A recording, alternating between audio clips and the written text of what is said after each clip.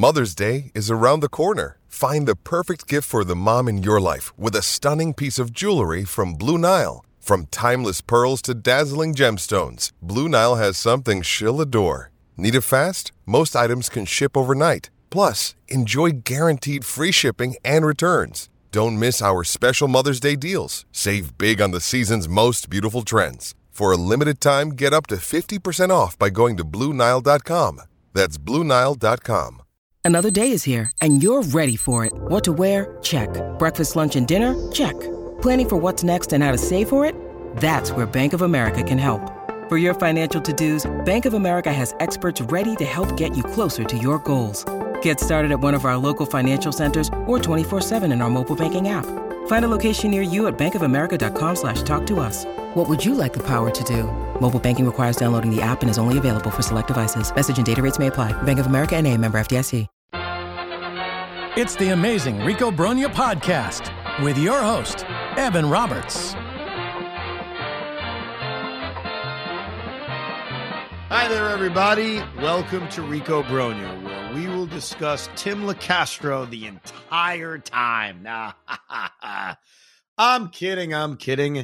Obviously, the news broke many hours ago.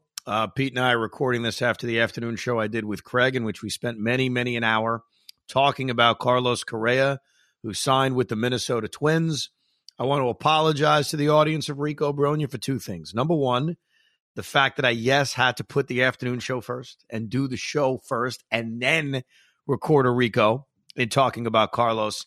And number two, I got to own where I'm wrong. We like to brag when we're right, but we got to own when we're wrong. I had said repeatedly, last couple of Ricos we did, that I had a confidence this would work out. I had a confidence that the Mets and Correa would work a deal out. It would probably be 12 years, $315, but they put a lot of protections in it. And it didn't happen. I was wrong. I think I even said, quote, I don't expect to wake up one morning and see him sign with the Minnesota Twins. Well, we didn't wake up to it, but he did sign with the Minnesota Twins. So I'm wrong. I think I laid out my reasons when I mentioned it, when we talked about it, which was I thought that Correa wanted to be here. I thought the Mets would be more aggressive in trying to keep him. But the one caveat that we always had was none of us saw this MRI. None of us are also doctors. I guess some of us are doctors. Maybe there's some doctors listening. I'm not a doctor. I don't know what the metal plate in his ankle means. I don't know if it means he's going to be lucky to get through 3 years or 5 years or 8 years. I have no idea. We are at a point, though, as Met fans, where we actually have to trust the organization we root for after many years of not trusting the organization we root for. After many years of injuries being cited as reasons why they wouldn't sign a particular player, a la Vladimir Guerrero. That obviously was never going to be the case with this team and with this owner. The Mets did not spend 19 days hoodwinking us. That didn't happen. Like, I guess there are some Met fans that may actually think that, but that's not the case. Steve Cohen was excited. He thought he had a coup, the Mets signing Carlos Correa. That's why he mistakenly ran to John Heyman and did an interview prematurely before there was ever a physical. I think Steve Cohen wanted Carlos Correa to be a Met. Why else is he offering Scott Boras 12 years, $315? But you have to trust the people around you that know more. That's what all great leaders do. That's what I would assume great businessmen do. So Steve Cohen had to listen to the doctors. And clearly, based on 19 days, based on what the Mets ultimately offered Carlos, and based on not signing him, they saw enough concern in the plate in his ankle to say, we're going to walk away. Even if this guy is, quote, the final piece to the puzzle. That's what Cohen thought. Even if we thought this puts us over the top. And so as this was going on, as much as, and I want to be perfectly honest with you, I'm not trying to pivot here. I wanted the Mets to sign Carlos Correa for the same reason most of us did. He's a good baseball player. He's a very good baseball player. He makes the Mets better. I can't see his MRI. I can't predict the future, but I know what he is as a baseball player. So I spent the 19 days hoping this would work out. But I also understood for these 19 days, boy, if it doesn't work out, I can't be furious. I can't assume that the owner was pulling a Wilpon from 2 decades ago where, Vladimir Guerrero has a bad back. This owner was not looking for reasons not to make the deal. So it's weird because I've seen a lot of reactions since this thing broke, and you've got obviously the extremes on both sides. You've got the side that is pissed off, that is angry, that says, F you, what are we doing? LOL Mets, same old Mets, devastated. I'm not that guy. I'm not going to be angry at the Mets for looking at his metal plate in his ankle and saying maybe we shouldn't guarantee 12 years. Maybe we're not even comfortable with 6 years. But I also don't want to be that other guy. I don't want to go to the other extreme and lie to you and say, no big deal. Yeah, no, I'm happy. Mets dodged a bullet. I can't say that. That'd be a lie. I don't know if they've dodged a bullet. None of us know how this is going to work out for Carlos and how it's going to work out for Minnesota. And that's why I thought how I would feel is how I feel. I'm disappointed. I'm not angry. I'm not even mad at Scott Boras. I'm not mad at Carlos Correa. We could all make those dopey lines of, enjoy the cold weather, Carlos. Enjoy not winning, Carlos. Sure, we could all be bitter little bitches. That's fine. You could do it. I'm not going to do it. I'm also not going to yell at Steve Cohen. I'm not going to yell at Billy Epler. It's one of those situations that just sucks. It sucks that for 19 days we were teased. For 19 days, I don't know about you, I was doodling out Met lineups. I was thinking, I could put this guy over here and this guy over there. I even was playing baseball with my oldest son, Jet, when it was warm a week ago, and he was doing what he normally does. I'm Brandon Nimmo. I'm Francisco Lindor. I even said, Jet, you want to be Carlos Correa? That's because I'm a schmuck. I know that. But there's disappointment today. There's disappointment tomorrow. There's disappointment, and that's okay. So I don't think you need to be on one extreme side or the other. Like, I was getting feedback from not a lot of people, some people who were mad when I said I'm disappointed. How could you be disappointed? He's got a plate in his ankle. I'm not being literal of I just would have given him 12 years, $315 blindly. I'm saying that when we woke up on December 21st, to the news that Carlos Correa was going to be a Met, we were all excited. We were pumped up. And I remember even saying on the Rico, and it wasn't a knock on him, he's not a great player. He's a very good player. I know what he is as a player. And I was excited about it. We all were, I think. So because the MRI on his ankle revealed this plate, and the Mets had the same concerns the Giants had, doesn't mean I have to say, God, I'm glad it didn't happen.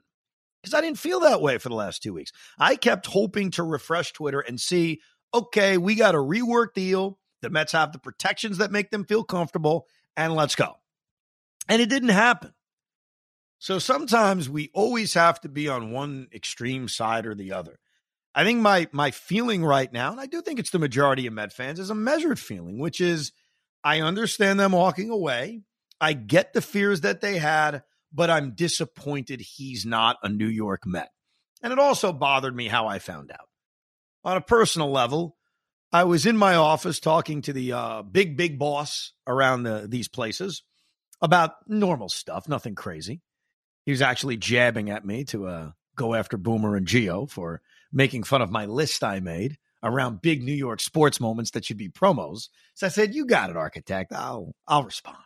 And as that was happening, Big Mac, our fine board op / Yankee douche, walks into the office to say, did you hear?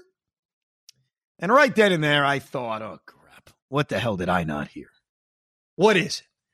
And he told me it's about Carlos Correa. And I had a few seconds to digest. Okay, I'm about to get the news. Our nightmare is finally over.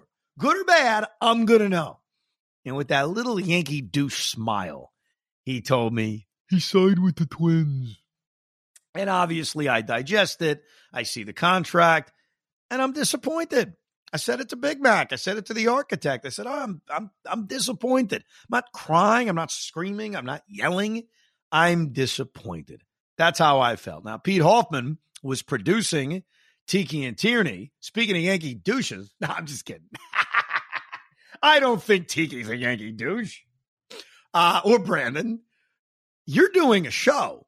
I don't think Correa was the big story at this point because it continues to just be the same rumors over and over again. How did you take it? How did you take the news, Pete?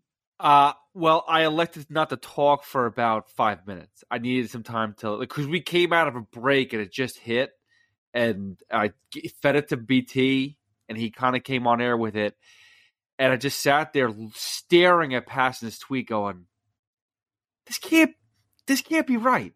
Now, this can't be right." Because you see the figures, you see the numbers, and I got a little agitated. But the one thing I said to myself, and this is what BT kept on saying, he's like, "Wow." When the numbers came out that the Mets offered $156 million guaranteed for 6 years, and the Twins offered him the $200 million, they're like, "Wow, Cohen didn't come hard at him at all. Like he could have easily made up that $40 million, and he didn't do it. Wow, it's interesting." And I'm like, I'm going to guarantee you, and I know it doesn't make a difference in the end, but I'm like, I'm guaranteeing you, in the end, it's still going to be the 12,315 that they originally offered. It's just going to have a lot of different stipulations. And I was right with that. So in the end, Cohen still came above and beyond what he thought was right. And the one thing where I disagree with you on, as I'm thinking about it overall, I know it's business. I do get it's business. I feel a little duped by Boris. He had Correa and the Twins in his side pocket the whole entire time. And he kept pushing Cohen. Obviously, overall, they wanted to go to the Mets. You know they did. They wanted to go to the Mets. But Cohen wouldn't budge. So they worked this language and tried to make it work. And they went above and beyond to make that work to get 12 years, 315. And in the end, they said, guarantee money, that's where we're going to go. I think that Scott Boras gave the Mets every opportunity to make a deal, though. You know, unlike the Giants, where he immediately pivoted and had to deal with the Mets, it sounded like the Mets were exclusively negotiating with Carlos for most of these 19 days. Obviously, at some point, if you're his agent, you have to say, hey, we got to open this up to other teams. Like, it's been 2.5 weeks. We don't have a deal. So I don't really have an issue with that. You know, at some point, you have to open it up to another team, don't you?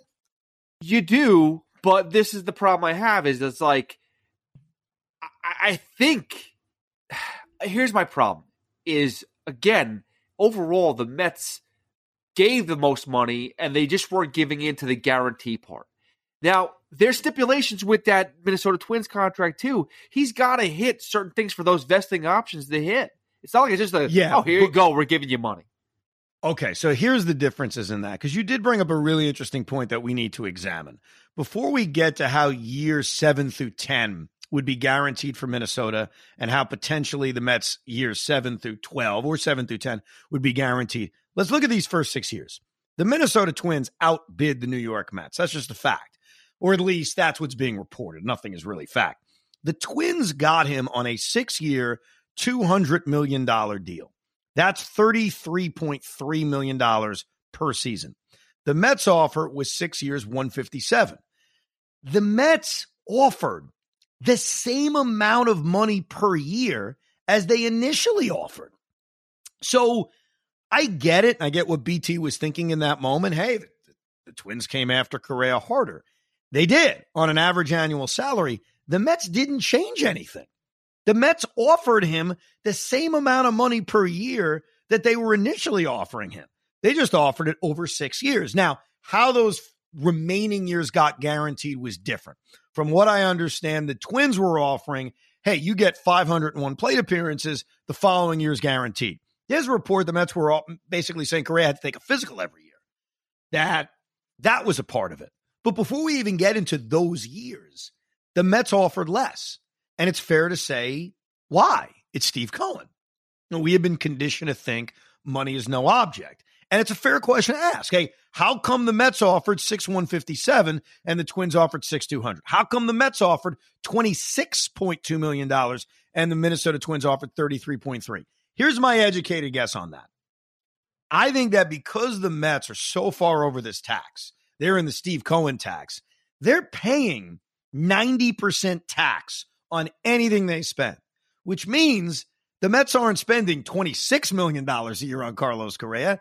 They're spending $50 million a year on Carlos Correa, at least for the first couple of years when they're clearly over the Cohen tax. And I think that the Mets have shown you during this offseason, especially with the Nimmo contract, that while they're willing to spend big, Cohen has proved that, he wants the AAVs to be lower.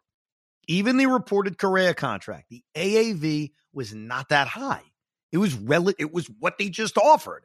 And so I think the reason the Mets didn't go 6 years, 200 is because they didn't want to pay Carlos Correa an AAV of $33 million.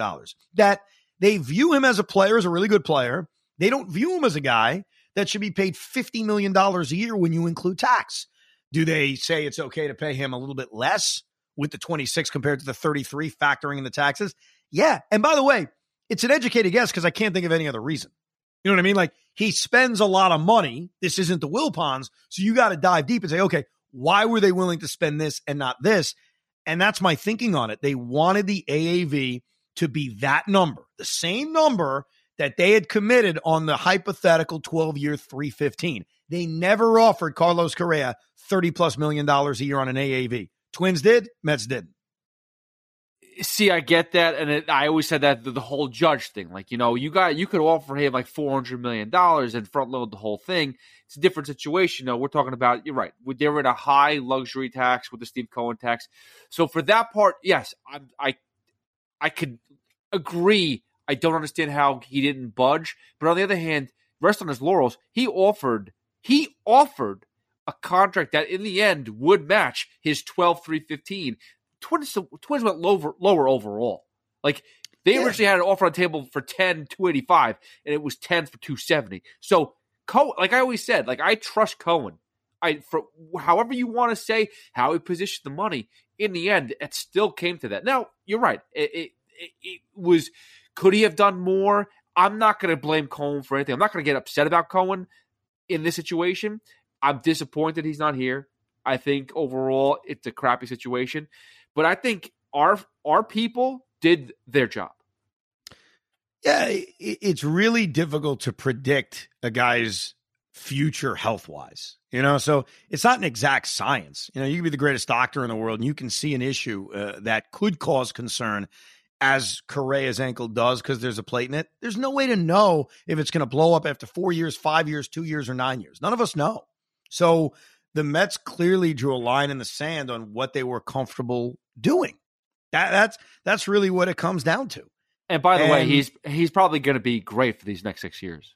That's going to be something that we're going to look at, like how good he is for 6 years. I don't think that's a problem. I'm not concerned about his health for the first 6. It's the back end. That's really what it comes down to. You know why we may not look at it? Because if the Mets are pivoting, not necessarily this year, and we'll get to that in a second, but if long-term, they do sign Manny Machado, or they sign Shohei Ohtani, or whatever other big, sexy move they make in the future, that's going to cause us to not pay attention to it. We're just not, because they've already moved on to something else that's shiny. Hey, it's Kaylee Cuoco for Priceline. Ready to go to your happy place for a happy price? Well, why didn't you say so? Just download the Priceline app right now and save up to 60% on hotels. So whether it's Cousin Kevin's Kazoo Concert in Kansas City, go Kevin, or Becky's Bachelorette Bash in Bermuda, you never have to miss a trip ever again. So download the Priceline app today. Your savings are waiting. Go to your happy place for a happy price. Go to your happy price, Priceline. When you need mealtime inspiration, it's worth shopping Kroger, where you'll find over 30,000 mouth-watering choices that excite your inner foodie. And no matter what tasty choice you make, you'll enjoy our everyday low prices, plus extra ways to save, like digital coupons worth over $600 each week. You can also save up to $1 off per gallon at the pump with fuel points. More savings and more inspiring flavors make shopping Kroger worth it every time. Kroger, fresh for everyone. Fuel restrictions apply. I think what's also frustrating in terms of the pivot is that there really isn't anything to pivot to. If you wanted something big and sexy, there are other moves to make, and we'll get to those, but they're all minor. They're all minor moves. Nobody is on the same level as Correa, so there isn't this other guy that we as Met fans can look to and say, F Correa, go sign him. That guy's not out there. I've heard this theory of, boy, when Steve Cohen gets angry, he'll do something big. He got mad at Steven Matz's agent. He signed Max Scherzer. He got mad at Jacob deGrom's press conference or whatever. He signs Verlander, Senga, and Quintana, even though I know the timetable on that isn't accurate. But the point is this idea that Cohen gets mad. I don't want Steve Cohen to get mad right now because there is no free agent to sign. And the one thing I don't want to see him do, and this would make him a bad owner, this would make me question him and turn on him, and he hasn't done this yet, is demanding his GM go trade for that guy. And I don't care the cost. Because that was the bad of George Steinbrenner. We like to talk about Cohen being the new George Steinbrenner. There was good Steinbrenner. There was bad Steinbrenner. Bad Steinbrenner was Jay Buhner for Ken Phelps. Bad Steinbrenner was trading Doug Drabeck, was trading Jose Rijo. I know this is all a long time ago, but that's when bad Steinbrenner existed. There was no bad Steinbrenner in the late 90s because he had this great core. They spent a lot of money and all was good in the world. I don't want, and I don't have any reason to believe Cohen is this guy, by the way. I'm just saying, because people want angry Steve Cohen. I don't want an angry Steve Cohen making a dumb trade. And again, not worried he's going to do that. I don't want to see the Mets say, boy, we missed that on Correa. Okay, we'll show the world and make some dopey blockbuster trade. A good blockbuster trade I'm down for, but not a dopey one. And I've said this since the beginning of the offseason. I don't want to trade my top prospects. The Mets have a lot of top end, ready to play in the major league prospects that are soon not even going to be prospects because they've graduated. The Francisco Alvarez's, Brett Beatty, Ronnie Mauricio's tearing up the Winter League. I wonder what that does to his value, but I'm not trying to trade those guys. I'm not in a rush to trade them. And so I don't want to see that happen. So I don't want to see the Mets pivot in some kind of crazy way. Next year with free agents, and we all know the names, of course. And I expect, and I always have, that the Mets are going to be in on everybody now. That's the world we live in. That's what's different about the Mets. That's why I regret tweeting the new evil empire has arrived when they thought they signed Correa, but I don't because they're going to be that team. What sucks for us is that that's not happening tomorrow. That's not happening this offseason. That's something that's going to happen next offseason. And obviously the trade deadline, they could be aggressive. But as we saw last year, they don't want to trade their top prospects. I don't blame them to a degree. So the real evilness of the empire is going to come with money, and it's going to come in spending. And yeah, do I expect them to be heavily interested in Shohei Ohtani like I did 6 months ago? Yeah, that's who we are now. And that's great. That's fantastic. But the idea, and I know this is going to disappoint you and a lot of other Met fans, that they can go do something that matches signing Correa, it's not happening. It's not out there. No, I am on your page with that too. Like I've never once thought like, okay, we're going to pivot to this. The only person that you can really make a move for is Devers because they didn't guarantee that contract. Oh, but anyway, but the reality is we are in no position as Mets fans or Mets organization to deplete our young talent that we have. We don't have enough. So I don't want to make that move either. There's no free agents available. Maybe there's a veteran right-handed bat somewhere that you can possibly bring in, plays the infield, like play third base. Like I was always thinking like Evan Longoria for a cheap contract. Obviously he's picked up already, but I was thinking something like that. But that's literally it, and I don't expect much more, and I'm fine with it, and that's okay. You can't be desperate now to go and be stupid. No, and we were having these discussions prior to Correa signing, this idea that they need to add another bat. And my guy was Brandon Drury, who obviously is off the board. Your guy was JD Martinez. That was the discussion we had. We put it on pause because we thought they signed Correa. JD left. He got his deal with LA. Drury signed his deal with Anaheim. They're still Anaheim. And we were both like, oh, crap. I lost my guy. You lost your guy. Oh, we got Correa. Who gives a crap? Those guys are off the board, but we can get back to that discussion. I know it's sucks to have that discussion after you thought we had Correa, and that's the point. Like, we all know who the names are. Jurickson Profar, Brian Anderson, Tommy Pham, Trey Mancini, Andrew McCutchen, Adam Duvall, guys like that. Like, those are the names, and we can go in depth on them. They're not Correa, and I know that that's disappointing. So for the stargazing fans, for the casual fans, for the Yankee fans who are mocking us, they will mock any of those guys being signed. And they don't have to be Carlos Correa, because I want to make something very, very clear. The Mets were never in need of a third baseman. They weren't. They were not in need for a third baseman. They have a guy in Eduardo Escobar who tore it up in September. He was incredible. He was their best hitter in September and had huge clutch moments. But that's really not my lead. My lead is they have Brett Beatty. And people can mock that all they want. Brett Beatty is not Dilson Herrera. Brett Beatty is not Anderson Hernandez. Brett Beatty is the top third base prospect in baseball. That's not me saying it. It's not Billy Epler saying it. That's Baseball America saying it. So the Mets were never in need for a third baseman. I was always comfortable with the idea of Beatty and Escobar, and to a degree, Luis Guillorme sharing time at third base. They do need to add a bat. The question then becomes, okay, where? Like, where are you playing that guy? And to me, there are two positions, left field and designated hitter. Those are the two positions where I can see the playing time working out. Mark Canha is a fine player. He doesn't have to play every single day. He also can shift over and play center. He can also shift over and play right because Starling Marte is not going to play every day. So you need depth in the outfield. We'll get to LeCastro in a second. I'm very excited about that. But you see what I'm saying? Like, you can add a left fielder, and that guy can get plenty of at-bats. DH, we're still trying to figure out, okay, who's getting the at-bats at DH?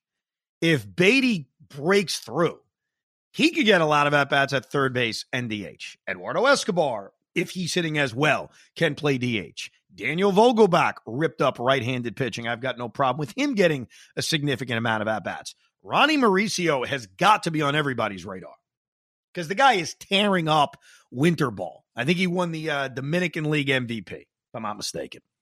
Mark Vientos against lefties is an option. Francisco Alvarez has to be an option. I know some Met fans were upset. We haven't addressed this yet. That Anthony DiComo, great Met reporter, suggested it's likely Alvarez starts at AAA. We pointed that out a few weeks ago as a possibility after they signed Narvaez. But maybe with no Correa, you can see Alvarez's bat playing as a DH. So they've got a lot of different options, but they could use another right-handed bat, especially because I mentioned Vogelbach does crush right-handed pitching. That's where a guy like Adam Duvall does make sense. Trey Mancini's got reverse splits. So I know Mancini's a guy people like, and he does give you position versatility. He did nothing for the Astros last year, by the way. Not that I want to panic about that, but he also doesn't crush lefties. He's actually better against righties than lefties. Jurickson Profar, I'll tell you why that doesn't appeal to me. If you look at the Met offense a year ago, that was fifth, which I've pointed out, even though people don't want to hear that. They ranked fifth in Major League Baseball in runs per game. Their biggest deficiency was power. That was their biggest problem. Now, having Vogelbach for a full year, having potentially Alvarez for a full year, you've got a chance to certainly have more pop.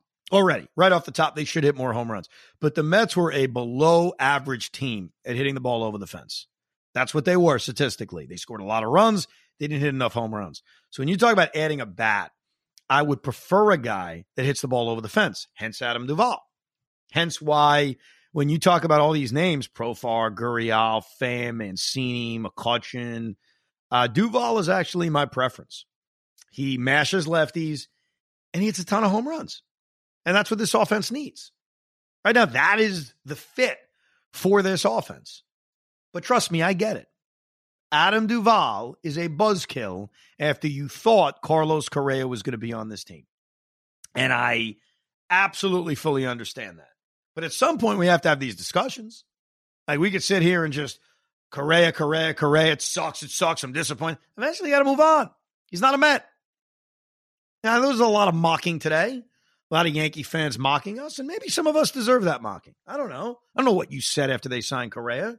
Hoffman's a real crap talker.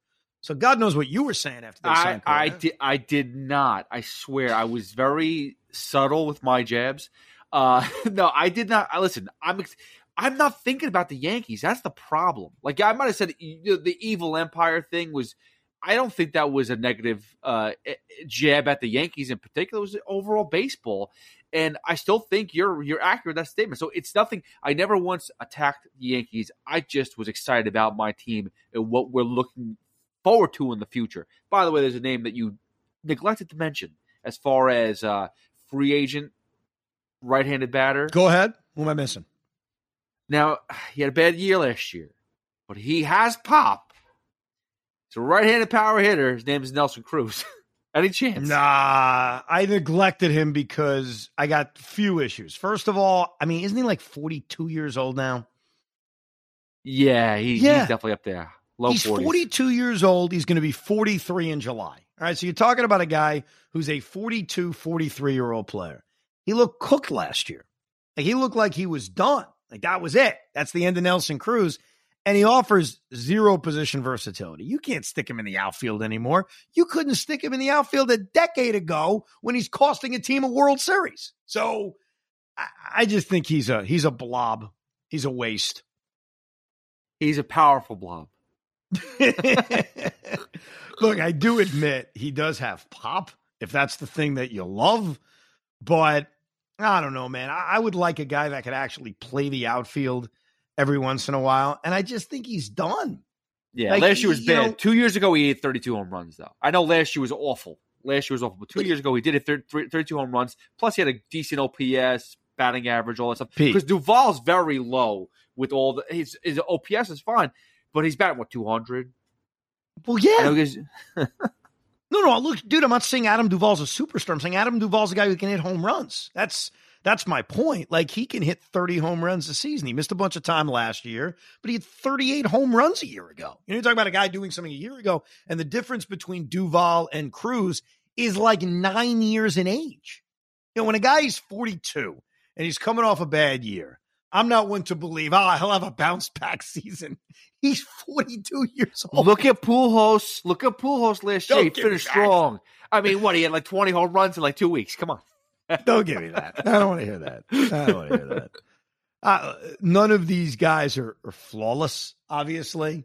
But I do think of what's available, Adam Duvall's the best option. With threats to our nation waiting around every corner, adaptability is more important than ever. When conditions change without notice, quick strategic thinking is crucial. And with obstacles consistently impending, determination is essential in overcoming them. It's this willingness, decisiveness, and resilience that sets Marines apart. With our fighting spirit, we don't just fight battles, we win them. Marines are the constant our nation counts on to fight the unknown. And through adaptable problem solving, we do just that. Learn more at Marines.com. I was very excited, though, that Billy Epler clearly listens to Rico Brogna. And I appreciate that. Because early on during the offseason, and this was early on, and we were talking about guys to add, guys to target. I didn't want to bore you too much with it, but I did mention for a brief amount of time, and I may have asked Pete to pull up the audio just to prove this happened. I did bring up my fascination with stealing Tim LeCastro from the New York Yankees. Tim got a game-winning hit against the Mets a few years ago, if you recall. It's always been like a little bit of a pain in the ass, but he's a real good defensive player, is a perfect put him in off the bench to steal a base kind of guy. Like last year with the Yankees, he went out and stole 8 bases. May not sound like a lot, but how often was Tim LeCastro on base? He was mostly pinch running late in the season. So I like the idea of adding a guy such as that. Take a listen to us talking about the idea of Tim LeCastro a few months ago right here on Rico Brogna. So you're talking about another outfielder, and it could be better than a fourth outfielder. Like, one guy I like, and he's certainly not a fourth outfielder, he's more of a fifth outfielder, and I'm not joking, is Tim LeCastro. Like, I love adding a really good defender who you can bring in off the bench just to steal a base. I think there's a value to that. Late last season, we saw Terrence Gore as a guy just on the roster to come in and steal a base. LeCastro's like that, except he's a little bit better, which means he can actually play once in a while. You could actually have him out there. And this is going to fit perfectly. So the other reason why adding Tim LeCastro is so important is because there's another rule change coming here in Major League Baseball. And last time on the Rico, if you missed it, we got into the pitch clock and its impact and how many guys are actually pitching to those rules and how many guys are going to have to make adjustments and what Mets work fast and what Mets work slow. But one of the things that sort of corresponds with the pitch rule is the fact that each pitcher is now only allowed 2 disengagements on the mound. That means stepping off or picking a guy off. I look towards the minor leagues and say, okay, they started these rules in the minor leagues. What does that do to stolen bases in the minor leagues? And then obviously you correspond it with the bigger bases The deal with the bigger bases is it's moving from 15 square inches to 18 square inches. Now, what that means is that you are now 4.5 inches closer to second base than you were. So think about it. All those bang plays on stolen bases at second, you're now talking about a 4.5-inch difference. Logic tells you there's going to be more stolen bases. I looked down at the minor league numbers to see the effect and see, okay, were there a lot more stolen bases? The answer was obviously yes. There were more stolen bases, and it was significant. Stolen bases started sparking in minor league baseball. Was it because of the disengagement rule? Was it because of the pitch clock? Was it because of the bigger bases? Here's all I know. And I'm going to give you the numbers so you can see, wow, okay, that's crazy. Across the minor leagues last season, teams were averaging 1.4 stolen base attempts, and they were stealing 1.1 bases, 1.1 steals per game. May not sound like a huge number, but just to have the perspective on this. So in the minor leagues last year, we were seeing a successful steal, 1 per game. In the major leagues last year, that number was 0.5, half. So that number has doubled. Are major leaguers going to be even more aggressive? Maybe. I mean, they are major leaguers. You make the major leagues for a reason, not just physical, but mental. So is it possible that that number isn't just going to double, but go up further? Yeah, I think it is possible. And so having a guy on your team that can steal bases, I think is a big deal. Last year, and I'm not talking about stolen bases, I'm talking about stolen base attempts. The New York Mets averaged 0.53 attempts per game. That ranked 23rd in Major League Baseball. It was not a strength. They were towards the bottom. They ranked that same 23rd in successful stolen bases. They did have Terrence score late in the year, like I mentioned, that old clip. And yeah, a guy like Lindor can steal a base here and there. The Mets were not a stolen base team. Brandon Nimmo never steals a base. For as much as he gets on base, for as much as he's a prototypical leadoff hitter, the one thing he doesn't bring is aggressiveness stealing bases. Could he steal bases if he tried more? Maybe. Carlos Beltran was always fascinating to me. If Beltran wanted, he could have stolen many, many more bases, but I think he liked being efficient. And by the way, efficiency matters. You know, I don't want to see guys thrown out at second base half the time. That's not good. Stolen bases are fine, but you got to use it at an effective level. You're getting thrown out, 40% of the time. That's a disaster. I don't want to see that either. But sometimes you need personnel that fits what these new rules have. Tim LeCastro does. Tim LeCastro should be on this team on opening day. Is he a great hitter? No. Is he the definition of a fifth outfielder? Yeah. You got 26 guys on your roster. I want to maximize the crap out of that. And having a guy late in the game that you could put on base in a world in which you are now 4.5 inches closer to second base and the bases are big. Forget the 4.5 inches. 4.5 inches are great. That sounds weird. It's really not that great. It's really no. Depending on who you're talking to, most likely not. No, personally, I would not be happy with that. But the disengagement thing's a big deal because let's just use logic on this. First of all, the pitch clock's down at 2.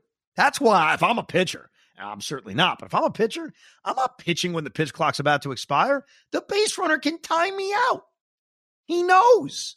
Like, I don't know if I love that. So I'd actually be even more aggressive on that clock, which is 20 seconds when there's guys on base, but you only get 2 disengagements. If you try a pickoff move, all of a sudden, as a base runner, you could be a little bit more aggressive. So I think instead of ignoring stolen bases, which has been going on in baseball for 20 years, you can't because of the new rules. You can't because you're closer to second base. You can't because of the disengagement rule. You can't because of the pitch clock. So I don't know if they literally signed Tim LeCastro because of the new rules, but I'm telling you right now, I think it matters more today than it would have mattered 1 year ago, having a guy like LeCastro on your team. One thing I did, we kind of talked about this last podcast about that, the pitch clock, and we didn't really talk about the importance of Brandon Nimmo with that, because one thing he does not do is steal, but he's fast. This could benefit him too. LeCastro is right. It's great. It's another piece to that puzzle that we could use as an asset, but Nimmo gets on base a ton. But do you think he's going to steal more? Is that what you're saying? I think it's a possibility. We didn't even take that into consideration at all, how effective he could be on the base path now. Yeah, I mean, he's so weird because, like, you're right. He's a fast guy. I won't say fast. He moves quickly, I guess. He's never stolen more than 10 bases in a year. 9 is his career high. And last year, he was 3 for 5 trying to steal bases. So he not only doesn't steal a lot of bases, he's not aggressive. Does this new rule, not only the bigger bases, but the rule on disengagements, cause a guy who has speed to say, hey, I should be more aggressive? The success rate's going to be higher. It was higher in the minor leagues. It should be higher here. I hope so, because you want to take advantage of everything. You know what's interesting, though, too? I want to point this out about the bigger bases. So not only are you 4.5 inches closer between first and second, you're also closer from home to first. And why that matters is logic would say if you're a little bit closer, it's 1.5 inches, which is not acceptable, but a number. You have a better chance at an infield hit. Like, why wouldn't you?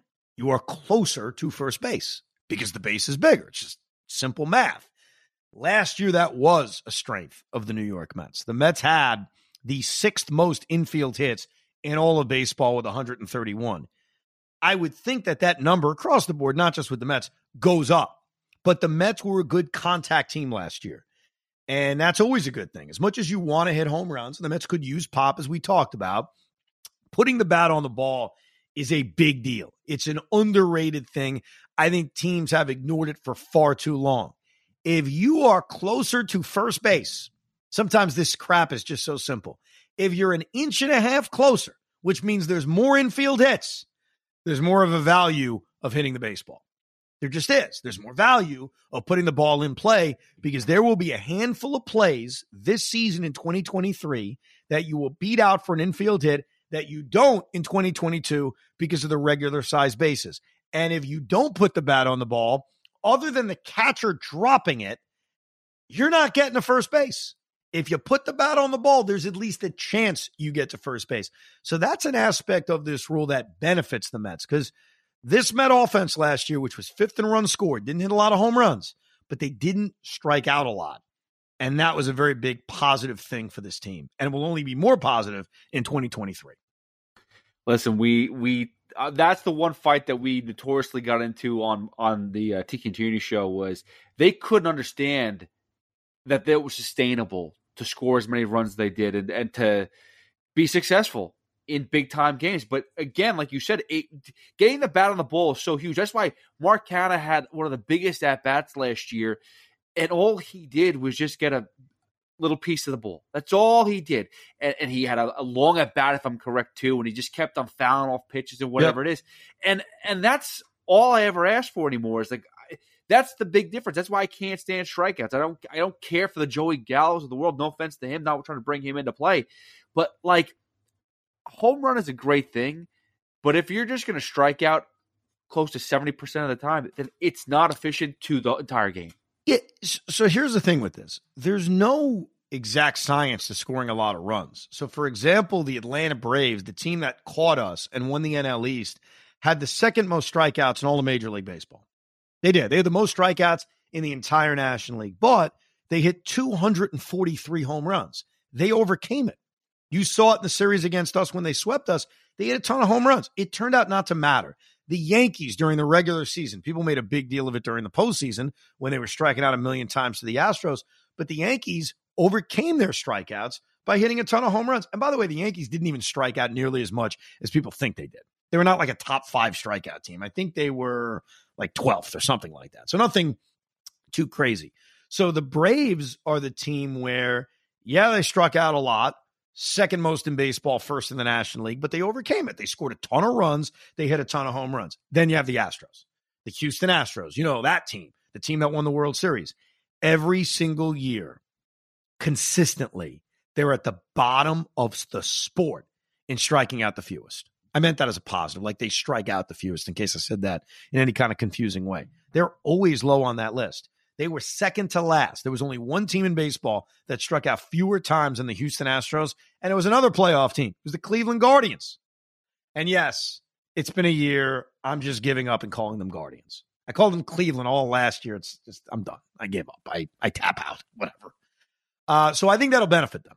I think that'll benefit the Astros. It'll benefit Cleveland. It'll benefit the Mets, that there are just naturally going to be more infield hits. So putting the bat on the ball is going to be more beneficial in 2023. So that's another rule to keep an eye on. Stolen bases have been devalued in baseball over the last couple of years. And you know what's funny about that? One last thing, and then I'll read some of your Carlos Correa emails. What's funny to me about that is speed in baseball, which was such a thing in the 1980s. The St. Louis Cardinals, Vince Coleman, all that, Ricky Henderson. That slows down the game. Like, think about it. Speed in baseball slows down the game. And yet here we are doing two things. We're trying to add speed back into baseball, but we're trying to speed the game up. So we're going to try to do two things that contradict each other at the exact same time. We want to speed the game up, but we want more speed in baseball, which naturally slows the game down. All right, let's get to some of your Carlos Correa emails. The ricob@gmail.com. I apologize if I have not written back to some of these emails. I'm sorry. I got one guy very upset with me because he was asking me a question about politics, and I never wrote him back. I'm sorry. At some point, I'm going to get there. I'm just going to go back and just respond to emails. I'm sorry. I apologize. I don't mean to. All right. Let's go to Willie Rifkin. Willis Rifkin. In reality, I was always pretty meh on Carlos Correa. Heck, if we're going to spend $300 million on a shortstop to play third base, I wanted Trey Turner. By the way, Hoffman's like, yeah, I agree. Damn right. He's right, damn it. If we never went near Correa, all good. No one would have said a bad word about us. But the way we went into it now makes us look really, really stupid. Real LOL, same old Mets stuff. It was a tease. And the cherry on top is the reality that there's not much we can do with what Philly's done this offseason.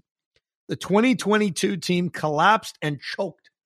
Going into the offseason, we all said we need to keep or replace DeGrom, Nimmo, and Diaz. But we also needed to add something new and dynamic to this lineup so we aren't just rolling out the same group that choked. And we didn't do that. Which is why, no, it's not the same only Wilpon Mets, of course, but in a lot of ways, we can have nice things, and more so, it's another good, but we didn't do enough offseason. That's the Correa rant, as he called it, from Willis Rifkin. There's a lot there, and I understand the disappointment of thinking the guy was on our team and not getting him. The Trey Turner thing.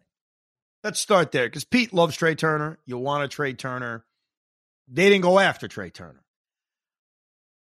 I don't think, Pete, Trey Turner was ever coming here and playing third base. Do you think he was? I agree. I wish, but no. Okay. I had mentioned the idea of him playing center field. That was to replace Brandon Nimmo. That was the idea I had at the beginning of this offseason. Obviously, they didn't replace Brandon Nimmo. They kept him. The thing I never understood, and I've briefly talked about this, was when I think The Athletic wrote the story about Aaron Judge's pursuit in free agency and how he stayed with the Yankees and almost went to the Giants. The thing about the Mets always bothered me, where the Mets met with Judge's agent and said, hey, we're focused on pitching. That's our priority. If when we're done with that, we'd love to talk to you. We'll circle back. Now, they knew Judge wasn't going to wait around. He didn't. He ends up re-signing with the Yankees. I don't understand the Met approach of let's focus on pitching, and then we'll get to the offense. That doesn't make any sense to me if you were going to swim in the big pool and go after a guy like Correa. Because if you were willing to go after Correa, then you're willing to go after everybody. You're willing to pay him 12 years, $355. So if you're willing to do that, then you would be willing to go after Turner. You'd be willing to go after Bogarts, obviously with their willingness to switch positions. You'd be willing to even go after Judge, even though that was never going to happen. I don't like the idea, and it kind of bothers me, that the Mets said, okay, let's do pitching, then we'll get to the offense. And by the time they did that, they were all gone. By the time they circled back and got to the offense, the only elite level player left was Carlos Correa. So while I agree, Pete, Turner was probably not moving to third base, how the hell would we know? I don't even know if the Mets ever asked him. They never asked him about center field, third base, second base. They never asked him anything, and that is a problem. And a lot of people were criticizing the Mets for not really talking to Judge enough too.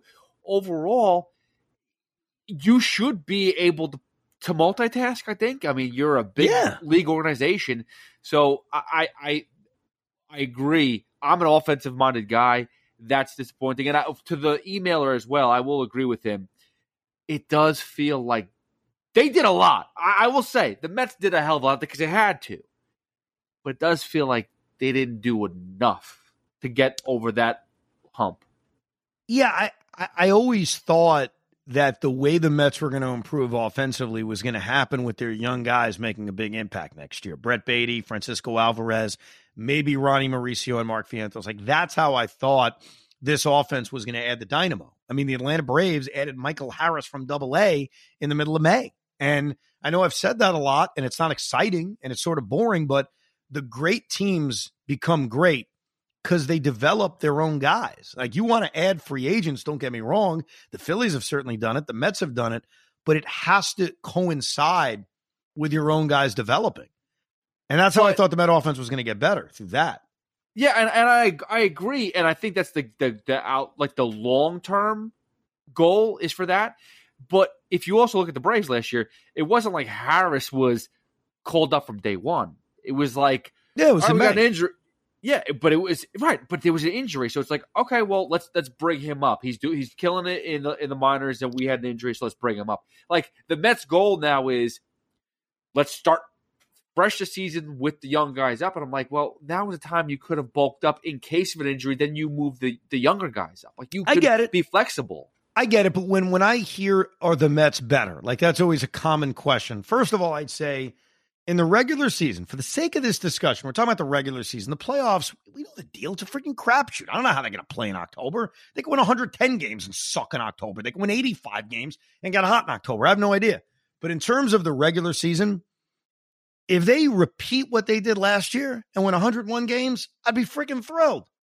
I'd be thrilled. I'd sign for 101 wins right now. I'd sign for 95 wins right now. So this idea of, did they get better? They don't have to get better in terms of what they did in the regular season. They have to get better in terms of not choking in the playoffs or choking in the regular season at the wrong time. So whenever I hear that, I'm always like, well, just be as good. Just win as many games as you won last year, and I think most of us should be pretty happy. That's how I view it. Howie and Flushing. Evan and Pete. I'm okay with the Mets not signing Correa. In Steve, we trust. This is not the Wilpon era, and Steve Cohen will get things done and make the necessary changes in due time. I'm more pissed at the press with all their speculative yet bold headlines saying the Mets and Correa will definitely happen. I'll say one thing. The Mets sold a lot of tickets when they announced the Correa news 2 weeks ago. I understand if fans are pissed. Okay, so a couple things about this. I'm sure they sold tickets, but I don't know how to say this. You know what? I'm not good to say this because I'm a sucker. I go to every Met game anyway. I want to go to Met games every year, no matter what they do during the offseason. But was the rumor of Correa, because the Mets never had a press conference. So the Mets didn't announce anything. Cohen announced it, which was a huge mistake. Did that really, Pete, sell a lot of tickets? I think it did, actually. I think there was I forgot who had it, but I don't know the number, so I'm not going to go over the top. But there was definitely a lot of purchases as soon as they found out that Correa was, quote unquote, coming to the Mets. I think that was a buzz there. And it is, sucks. Dude.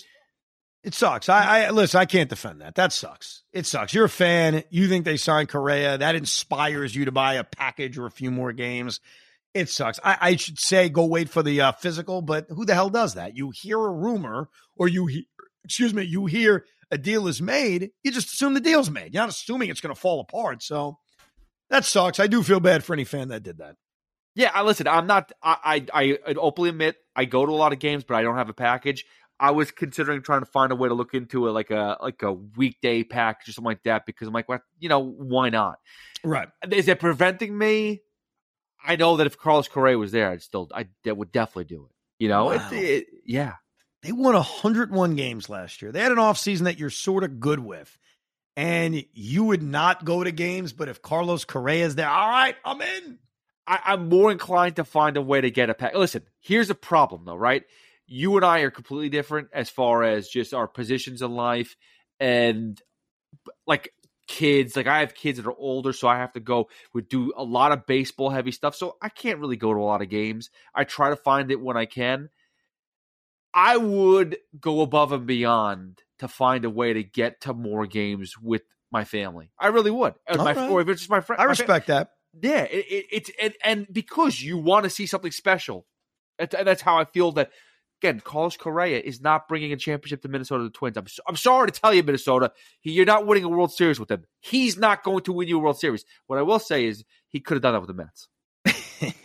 Don't do this. Don't do this whole, all right, loser, go enjoy the cold weather of Minnesota. You had a chance to win here. Enjoy those long sleeves in July. All right, Pete did it for you. As far as the way this was covered, it sucks because Scott Boras and Steve Cohen, or the Mets, have reasons to eventually leak things out. And when they leak things out, we want to know what's going on. We all click on the John Heyman articles. If you aren't blocked by Andy Martino, you click on the Andy Martino article. So people want information. So we want information, but then we get annoyed when the information turns out to be wrong. And the information isn't wrong. Guys leak things for a reason. Like, there's a reason why Scott Boras put certain things out there. There's a reason why the Mets put things out there. And so what I appreciate about Jeff Passan, of all people, is that Jeff Passan, look at his Twitter account. He doesn't tweet rumors. He doesn't. He tweets, this is done. Like, he never tweeted about this Correa thing until it was done. So I get being annoyed when, you think Carlos Baerga is telling you something, or Jim Bowden tells you something, or Steve Phillips tells you something, or even John Heyman says, I think he'll be a Met, and he's wrong. He's wrong because he's hearing it from people who are leaking out information for selfish reasons, for reasons that they think are going to help them. So I was frustrated too. I'm like you guys. I'm on Twitter. I want the information. I want to know what's going on. But at the end of the day, that information is only out there for a reason. Teams and agents and players are putting it out there for a reason. So, well, that's something that kind of bothers me a little bit too, because we're in the business. We know some of these guys. I respect a lot of these guys. I know people need to get their information out there. They want to, get clicks and all this other stuff. So when I was hearing rumors before there was any buzz on social media, and then the social media buzz started going that it's almost a done deal for the Mets, and I'm like, okay, I guess the buzz is right. And then within minutes, you see Ken Rosenthal, 40 minutes, Ken Rosenthal puts out an article. I'm like, is he just getting clicks? Is he just trying for something? Again, I respect Ken Rosenthal a bit because he's been wrong sometimes and pisses you off. Right. But I respect the business. So I'm sitting there I'm torn. I'm like, I know what's going on right now. There's definitely, and maybe the Mets really were really close to doing something, and they had to put that out there. They had to push, and maybe they were looking for a last-minute thing with the Twins. It came in last minute. Who really knows? I don't really know how it fell through, but that's what bothers me. It does bother me a little bit. No, the whole thing sucks. I mean, we want information, but then we get annoyed when the information doesn't turn out to be either the information we want or the information that ends up ruling the day. And what I mean by that is I don't believe reporters make up stories. I mean, some do, but in general, I don't think these baseball reporters are making up stories. What they're doing is, and this is why being a reporter is tough, they're giving you what some source told them. And that source may be giving them information for a reason, because they're negotiating. So that's what sucks. When someone gives you information, this is why I'd be a terrible beat reporter. My first response would be, why are you telling me this? What's your motivation behind telling me this? Are you negotiating with someone? Am I just a pawn in your stupid game? And that's what a lot of this is. John Heyman, and this is well known, John Heyman is a pawn for Scott Boras. It's been going on forever. Scott Boras feeds information to John Heyman. So Boras is doing it for a reason. Not because he's a nice guy, not because he likes John and wants to give a scoop, but because he's going to put the information out there that he wants out there. So I admit I'm a hypocrite. I know this, yet I still want the information, right? I still want to see what John Heyman is tweeting because I want to know what the hell's going to happen. And what we found out is we didn't get what we wanted. I wanted to read a report that said they've worked it out, the Mets have their protections, and it's good to go. And we ultimately didn't get what we wanted. So we could either cry about it, we could either bitch about it, we could either attack Carlos Correa, we could either attack Yankee fans, or we could just move on. And I plan on the very next Rico Bronya that we'll record over the weekend into Monday, we will move on. We will forget that Carlos Correa ever existed because, quite frankly, in the annals of Met history, he means nothing. He didn't cheat against us. He didn't beat us in the ALCS. We barely play him. The Twins are irrelevant. They're not coming to Citi Field this year. We're going to there. And so Carlos Correa can continue to be a pimple in Yankee history and now become irrelevant in our history. Okay? That's the bottom line. We appreciate you listening. You can email the pod, and I promise I will do a better job of trying to write people back at thericob@gmail.com, thericob@gmail.com. And we'll have another Rico Bronya. We always give it to you twice a week. We'll give you another one coming up this weekend. We appreciate you listening. Check out Pete with Tiki and Tierney, where he fights off those Yankee fans, and me with Craig, where I fight off that Yankee fan. Thank you for listening to Rico Bronya. We hope you enjoyed this episode of the Rico Bronya Podcast. It's amazing, isn't it? Make sure you download it now to keep it on you at all times.